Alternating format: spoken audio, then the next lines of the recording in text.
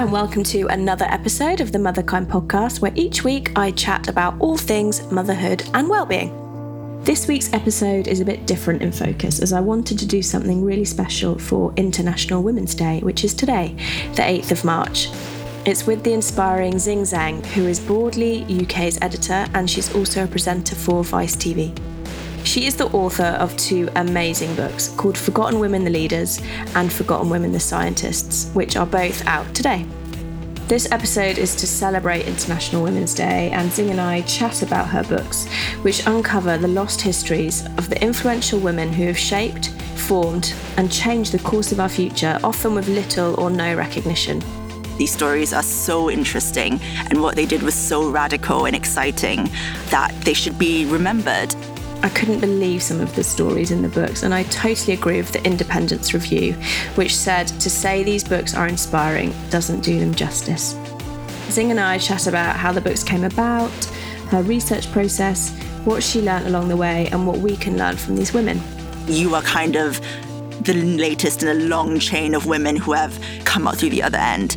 And I think that is really valuable to understand that there's a place in history for you. So I hope you find it as inspiring as I did, and happy International Women's Day. And if you enjoy it, then please do check out Zing's books. They're available on Amazon, and I'll put all the links in the show notes. So here it is. So Zing, welcome to the Motherkind podcast. Thank you for having me. Oh, I'm so excited you're here. So we are recording this as a special episode for today, which is International Women's Day. Happy International Women's Day to everyone. Thank you. And this is because you have two amazing books coming out today. One is Forgotten Women the Leaders, and one is Forgotten Women the Scientists. And we've got them in front of us here, and they just look incredible. So firstly, I wanted to congratulate you on the books, because I've read both of them, and I felt like from the first word to the last word, you took me on a real journey. And they're a series of mini stories, but stories I'm not sure does it justice. I felt like they were sort of mini epic blockbusters almost, the journeys that some of these women go on. So I can't wait to discuss it all with you. But before we do, could you just say a little bit about sort of who you are and how these stories came about and your background a bit? So I'm Zing, and I'm a journalist in my day job. I'm the editor of Broadly, which is a women's interest channel from Vice. So I report on a whole bunch of stuff like pop culture, politics, movies, fashion, film, everything.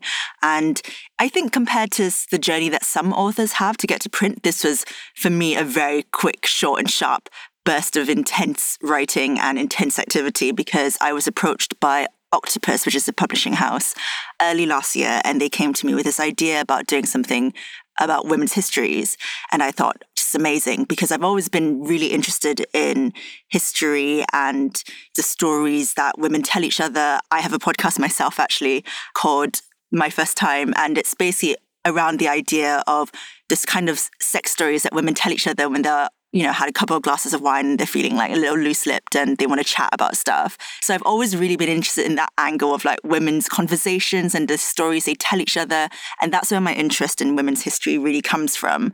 So when Octopus approached me to write these books, I was like, incredible, amazing. I'm going to spend all this time with just an amazing bunch of people. And it did actually kind of feel like I got to know these people, because a lot of the stories in there are things that are not in conventional textbooks. They're certainly not the first names that you think of when you think of people in politics or people in science. There are a couple of names, I think, that if you're in the industry of, science or politics yourself, you might recognize them. But I think the books are really kind of pitched at people who had a kind of general interest in the world around them, but weren't really necessarily specific specialists in it. And so it's pitched at that kind of audience. And I really tried to pick people who had a story to tell, who had like amazing, interesting lives, not just for their time, but for a life now by any objective standards would be incredible. So that was kind of the criteria. Yeah, I mean, I think you've absolutely nailed that. Every single one is, as I said at the start, feels epic and so rich, and just such a tapestry across such a range of, every discipline that we can think of. So what defines a forgotten woman then? I know you talk about it in the introduction, but how did you choose who was forgotten? It was really difficult, because I didn't want people to look at the people I'd chosen and say, oh, you're making a value judgment on their legacy. You're kind of saying that she didn't matter, therefore she was forgotten. But that's basically almost the opposite of what I'm trying to say. I'm, I guess, approaching this from the position where I'm outraged that these people should have been forgotten to begin with, because these stories are so interesting and what they did was so radical and exciting that they should be remembered. And I always go back to this documentary I watched ages ago. I think it was called Women Art Revolution. And I actually do discuss this in another book that I'm writing for Forgotten Women, which is about artists.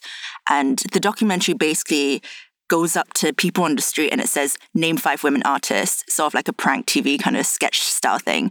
And every single person they approach on the street is like, Frida Kahlo, and that's it. Like, most people can name maximum 3 women, 4 women, but nobody is able to name 5. And that to me kind of speaks as to why these books were important to me to write. It's not because I think that these people didn't do enough or, they weren't good enough and therefore they were forgotten, but it's the fact that we don't think of their names when people come up to us and they're like, name 5 amazing politicians. Can you name all 5 of them as women? Can you name 5 amazing scientists, all of whom were women?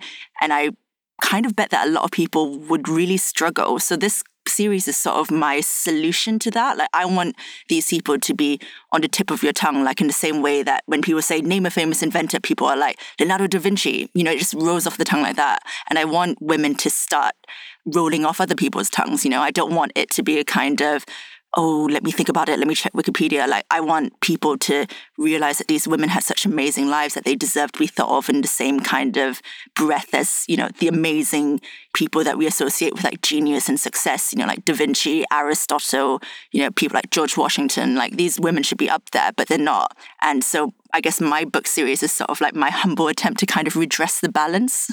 I think it's evident as you go through as well, the massive impact that these women had. Unbelievable impact, actually. And for me, we were talking about before, Shirley Chisholm, who was actually the first Black candidate for the White House. And, the fact that I'd never heard her name, I found that really shocking. I like to think of myself as relatively well-read. Yeah. And I think that's what's so incredible about them is they've sort of been buried by history, would you say? And I think you talk about this in the introduction as well, that only 0.5%. Is that the right stat? I'm remembering of women are part of the history. Yeah. And I was wondering what your view was on how this happened. Like, why can some of these women, like Shirley, as we just talked about, get forgotten and get buried? Oh, it's a really tough one because on one hand, you have people who, while they were alive and while they were in their own time, made like enormous impact. Like Shirley Chisholm, for instance, made a real fuss, like when she was elected as the first Black congresswoman and she was running to be the Democratic nominee for president. Unfortunately, she lost to another Democratic candidate. So people knew who she was when she was alive. And then when she passed away, it was almost as if time just kind of erodes away at your legacy, really. And unless you have people who are constantly fighting your corner, like protecting your estate, putting your name out there. And I don't think that forgetting is an unnatural thing that people do on purpose. Do you know what I mean? I think sometimes forgetting can be intentional and deliberate and, people can choose to like censor history and stuff like that. But I think forgetting is a very natural part of the human brain. Like in my introduction, I basically fess up to like forgetting literally everything, like keys, wallet, whatever. I've lost so many things over the years. People just tend to forget. And unless you have people who are constantly reminding the public about the existence of these people, it will just fade out into obscurity. And that to me is really sad because we have such a constricted idea of world history. So, in class, you're being taught the World War I, World War II, you've got 60s flower power, Beatlemania. You have these really set ideas of what history is about. And the names you associate with them are always just men. But what I hope these books show is that you can expand these world events and there are women like at every single step of history doing stuff. They might not be in like school textbooks, but they are there. And I think one of my favorite ones is actually a woman who's a bit of a mystery. So in the American Revolution, there was a woman called Agent 355, who was a secret agent, basically. She was fighting the British.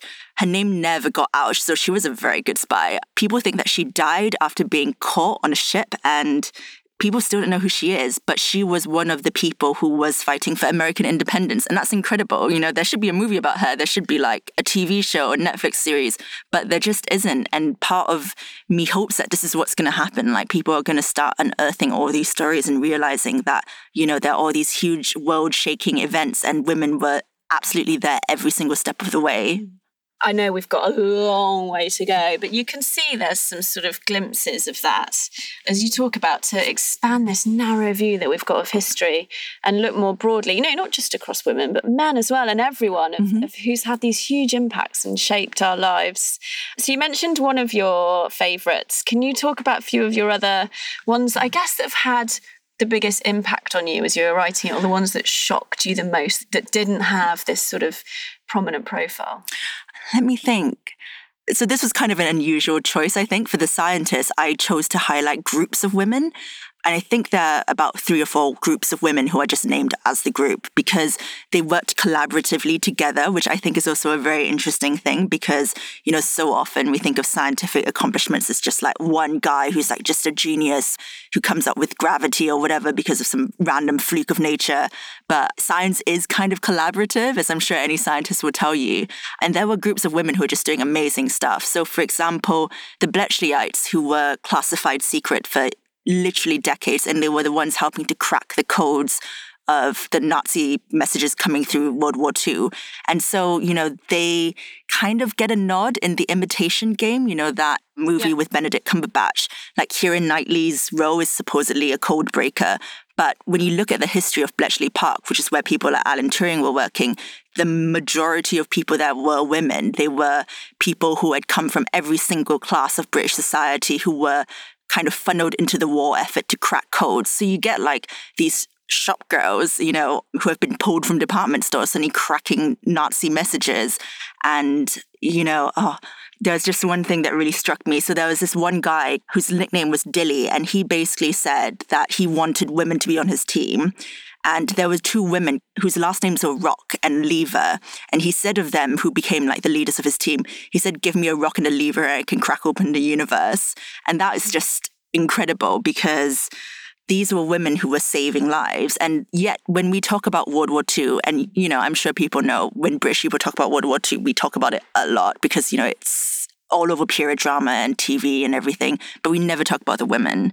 And what I find really interesting about the Bletchleyites, which is the nickname that they were all given, is that after the war ended, they were expected to go out into society and go out and just become mums and wives again. And nobody acknowledged to them that they'd just done this incredible feat of bravery and heroism that had saved so many people's lives.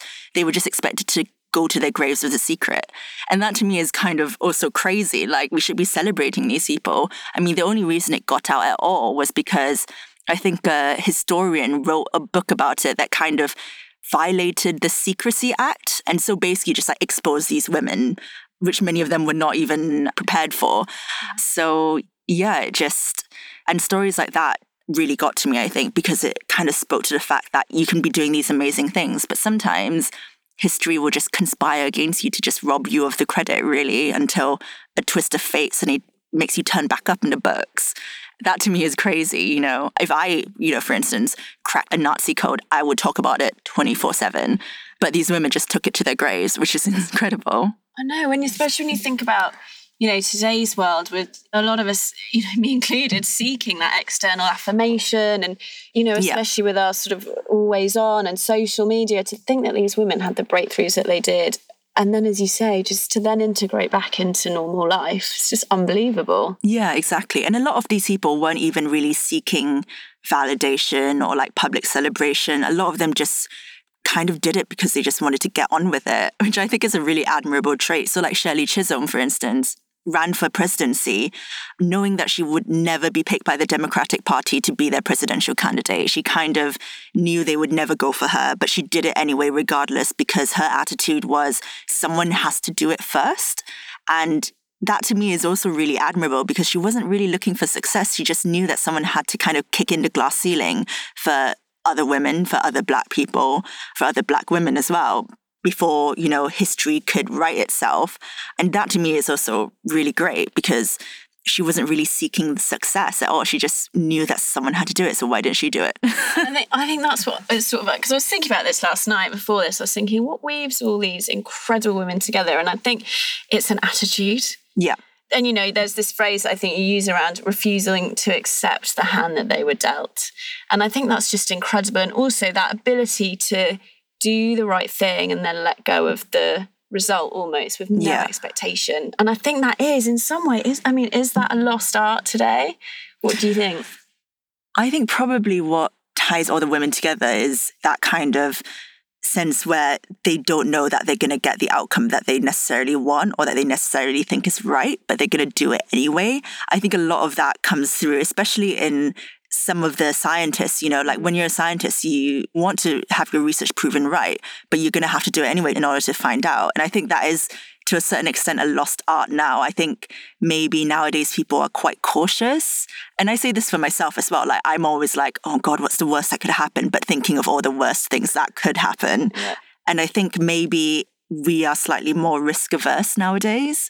But my hope is that when you read these books and when you encounter these women's lives, you kind of get a bit of secondhand bravery, I think. Like, definitely for me, even though all I do for a job literally is to kind of read and write and sit behind a computer screen most of the time, coming into contact with these people's lives has just been amazing, because you start seeing that life is not the narrow, constrained thing that you think it is. Like, actually, you can go out and make a difference. You can go out and do amazing things. So has writing these books changed you? I think it's made me a lot more certain of myself in an odd way, especially when you're younger. And I definitely felt this growing up. You kind of feel like a bit adrift, a bit lost, like you don't really know where your place is in the world. And writing books like this, which is based in history, in fact, actually makes you see that a lot of what you consider unique problems or like unique weaknesses to yourself actually are things that women have struggled and dealt with for literally centuries.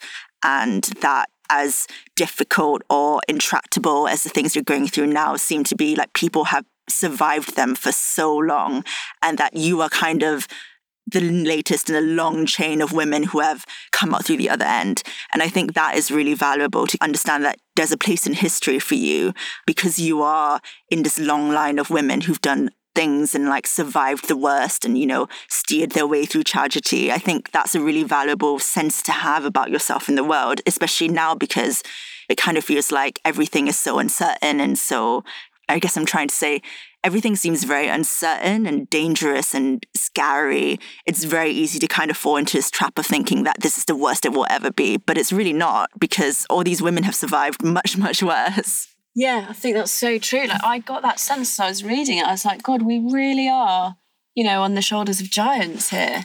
And I guess the humility that I got from some of the stories as well of what some women did. Like, one of my favourite ones was Edith Garrod, who was one of the first jiu-jitsu trainers in the UK and actually helped train the suffragettes. Yeah. And I found that so empowering. I mean, I was like, oh my God, like, I want to go and do martial arts. Exactly. Same. Yeah. I was like, this is so cool. And at the same time, risking their lives. Yeah. And, the thing about Edith is also that she's like really small, like 4'11". Yeah. And she was going around doing like public displays where she just like throw reporters over her shoulder and, they kind of crawl away like in pain, like file some copy being like, don't mess with this woman. She was incredible. And she was like training the suffragettes to defend themselves at a time when suffragettes were literally getting their ribs kicked in, getting groped on marches. When you start thinking of history as this thing that's like blood and sweat and tears, it becomes so interesting. And then that women have been, shedding blood and doing amazing physical things as well. You kind of feel humbled and awed by the whole thing. I think that's definitely how I felt for most of the writing of these books. Yeah, and I think the strength as well. Like, there's some really gory stories in there. And one that I loved was about the Trung sisters. Mm-hmm. So can you talk a bit about that? And then specifically about the story of giving birth on the battlefield? Yeah. So they were sisters who were warriors. And at the time, China was trying to take over their country. And they were just like, no, we're not standing for this. So they basically raised their own army and tried to fight off the Chinese dynasty, which at the time was one of the most powerful civilizations in the world. And a lot of their army was not trained warriors. They were peasants. They were people taken from the fields. And they just fought off this enormous civilization for as long as they absolutely could. They attracted loads of people to their cause. And one of them was a woman who fought on the battlefield 9 months pregnant. And apparently she gave birth in the middle of the battlefield, picked up the baby, slung it to her back, and just carried on as she was. And, when you read stories like that, you're like, incredible, amazing. I don't have anything to complain about. I'm not giving birth in the middle of a battlefield. I know, unbelievable. I was just thinking that about my own experience. Like, I couldn't get out of bed for 10 days. I could have been on the battlefield. And so how did you get to the level of detail that you got to in the stories? Did you have a researcher help you compile it all together? So I had a researcher from the publishing house help me compile all the basic biographical details, but a lot of stuff that was fleshed out with the help of loads of academic sources, because there are academics who specialize in stuff like this. And I'm very upfront about the fact that I don't really have any of that kind of academic expertise. Like, I'm not a professor in any way, shape, or form. But what I've tried to do is try to pick up the most interesting biographical details. So, snatches of conversation, things other people said about them, what was on their grave, what did they write about, stuff like that. And just to add that extra layer of realism, I think, because I always find it so interesting to hear people's voices sort of ring out over the centuries. And you have people who were living several hundred years ago, but the things they're saying now, you're like, oh, that sounds so on point for 2018. It's still relevant. And that's what I find really interesting about it, is that these women are still relevant to today's world. And what they went through, even though it's in a very different time, maybe they're wearing different clothes or whatever, it's still kind of the same. Yeah, those timeless challenges, I guess, of humanity. And some of the details that you pull out are beautifully specific, actually. Yeah. Especially, some of that you were talking about, what was on their grave or what their hair was like. Things like that really brought them to life. And I found them, even though quite heavy going, a lot of the stories, and epic, I found them really easy to read. Oh, amazing. Yeah, that was the idea. I wanted to make it accessible to everyone. And I say this in the introduction, I wanted something that I could have read myself when I was a teenage girl growing up. Is that your hope with these, that they'll go into schools or teenage girls? Well, maybe schools, maybe some of it might be slightly too gory for teenage girls. I mean, there's a lot of war and killing in the leaders. Yeah.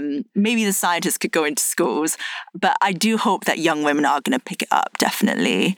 And that's not to say that if you're a little bit older, you can't read them either. I just want them to be accessible to all ages, because I think that these stories are really important and that people of all kind of backgrounds and ages should be able to read them. And what's your personal mission with the books? We've talked a bit about it, but what would happen that made you stand back and go, wow, that's absolutely the impact that I wanted them to have? Oh, I don't know. If, some of these stories got picked up and turned into movies, that would be incredible.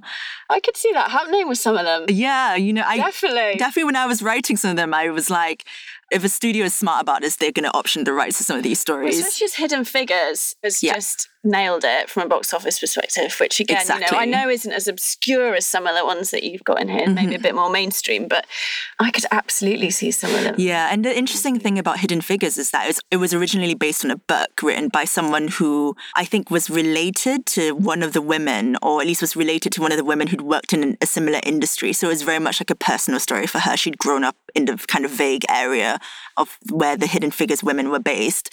And, she wrote the book, then it became a movie, and now it's like a sensation because nobody has heard of these stories before. And it's just so, you look at something like Hidden Figures and you're like, we need more stories like this, and that's why. There's a lot in these books. They're almost like, that's what I meant at the start, with the mini blockbuster thing. They are almost like mini sort of Hidden Figures-esque stories. They're just amazing. And I wanted to ask you about more on your sort of personal mission with this, I suppose, and what still makes you angry about how women are represented and what change you'd like to see in your lifetime. I think one place to start would be, it's an absolute shame that when you look at Parliament, when you look at top business companies, there is just not 50-50 female representation. I think that's absolutely abominable. I do really think that, especially when it comes to politics, there's no reason that should not be possible. So I think that's what I would like to change, because what I think you'll find in a lot of history books is actually that once you start getting women into these corridors of power, you will find that they will start uplifting other women. And then once that starts, it just keeps happening and it kind of builds, and it's like a kind of rolling stone, and it gathers more and more women to its cause. And then things can genuinely start to change. But I don't think until we get more women into senior positions in companies, politics, every single sector of industry, I don't think until that happens, that will really start to change, because you have to feel personally invested in the stuff that you're fighting for. And I think women, especially now, feel very invested in fighting for what's right. Yeah, I think more so than ever. You know, a lot of the people listening to this will be mums of sons, mums of daughters. What do you think we can do as parents to help with some of the equality that you're talking about? I think just being very aware that conditioning around gender norms and what boys think boys can do and what girls think girls can do starts so young, and just be ready to have like conversations with your kids about, you know, oh, why do you think that your sister should only play with dolls? Like, why have you told her you can't let her play with your cars? Or, you know, why do you think that your little brother should only play with like action figures? You know, why can't you play with action figures? Because I think a lot of this starts so young. And I think that was what really struck me when I was writing this, is that I would have loved to read about some of these women when I was a little girl, just because they challenged so much of what I thought being a woman was about. And I think if I'd come across some of the women in these books, I think maybe I would have been in a different career. Maybe I would have picked something else. Yeah. What do you think you might have? I think one of the classic things is, as a girl, you're just told you're just going to be bad at mathematics. And I was bad at mathematics, but I feel like if people hadn't told me, oh, it's fine, you don't really need to learn it, you're a girl, blah, blah, blah, I would have stuck at it and done more. And maybe I would have gone and done something else at university, like a science degree or something. Like, I was really interested in biology, but because I didn't really have the maths background, it was never really impressed upon me as a potential choice. So yeah, who knows? And I think that's what I would like these books to be able to do, to like open up these worlds of possibility, so that people who don't think they kind of follow the traditional idea of what a successful person or like a successful leader or scientist is, starts looking at these stories and it's like, oh, actually, I could do this because I've got things in common with these women. And I think that would be my dream. If someone could read these stories and actually think, I can do exactly what she did, I know how she did it, so maybe I can do it too. Like, that would be my dream. Yeah, I think it's the role models, isn't it? Yeah. And that's what you've provided with these. There's just so many role models. And I think what struck me was the physicality, a lot of them, and the strength of a lot of them. Because I'm small as well. I'm like 5'3".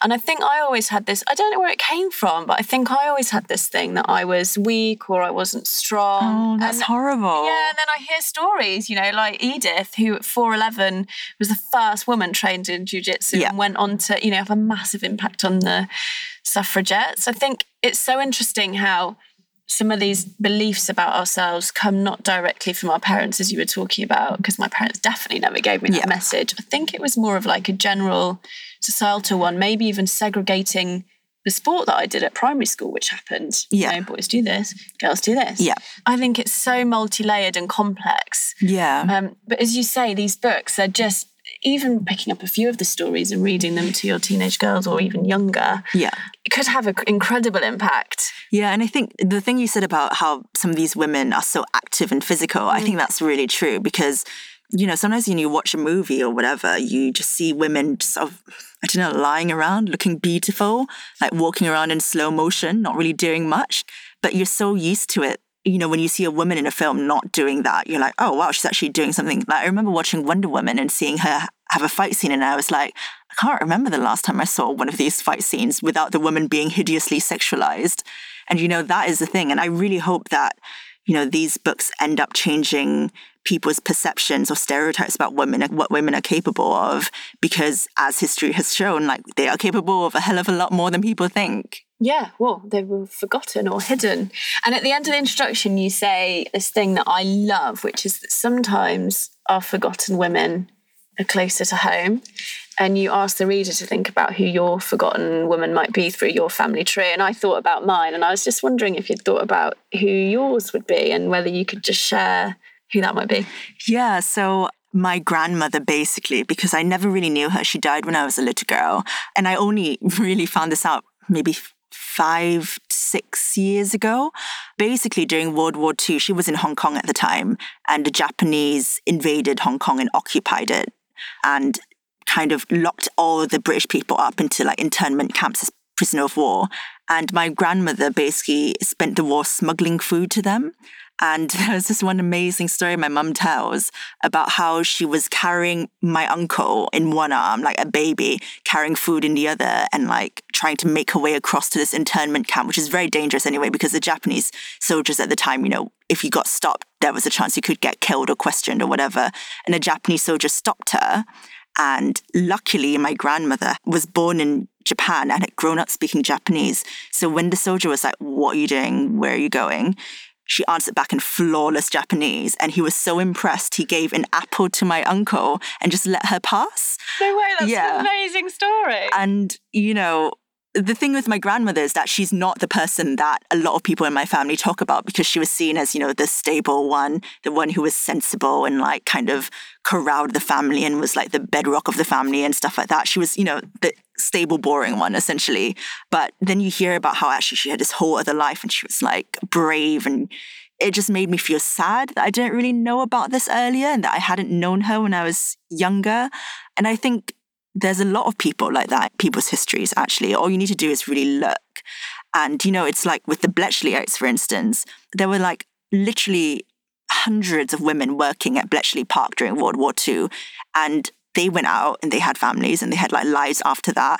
And they just never talked about it. So maybe just start by asking your grandma what she did. Just start by asking older women in your family what they did during World War II.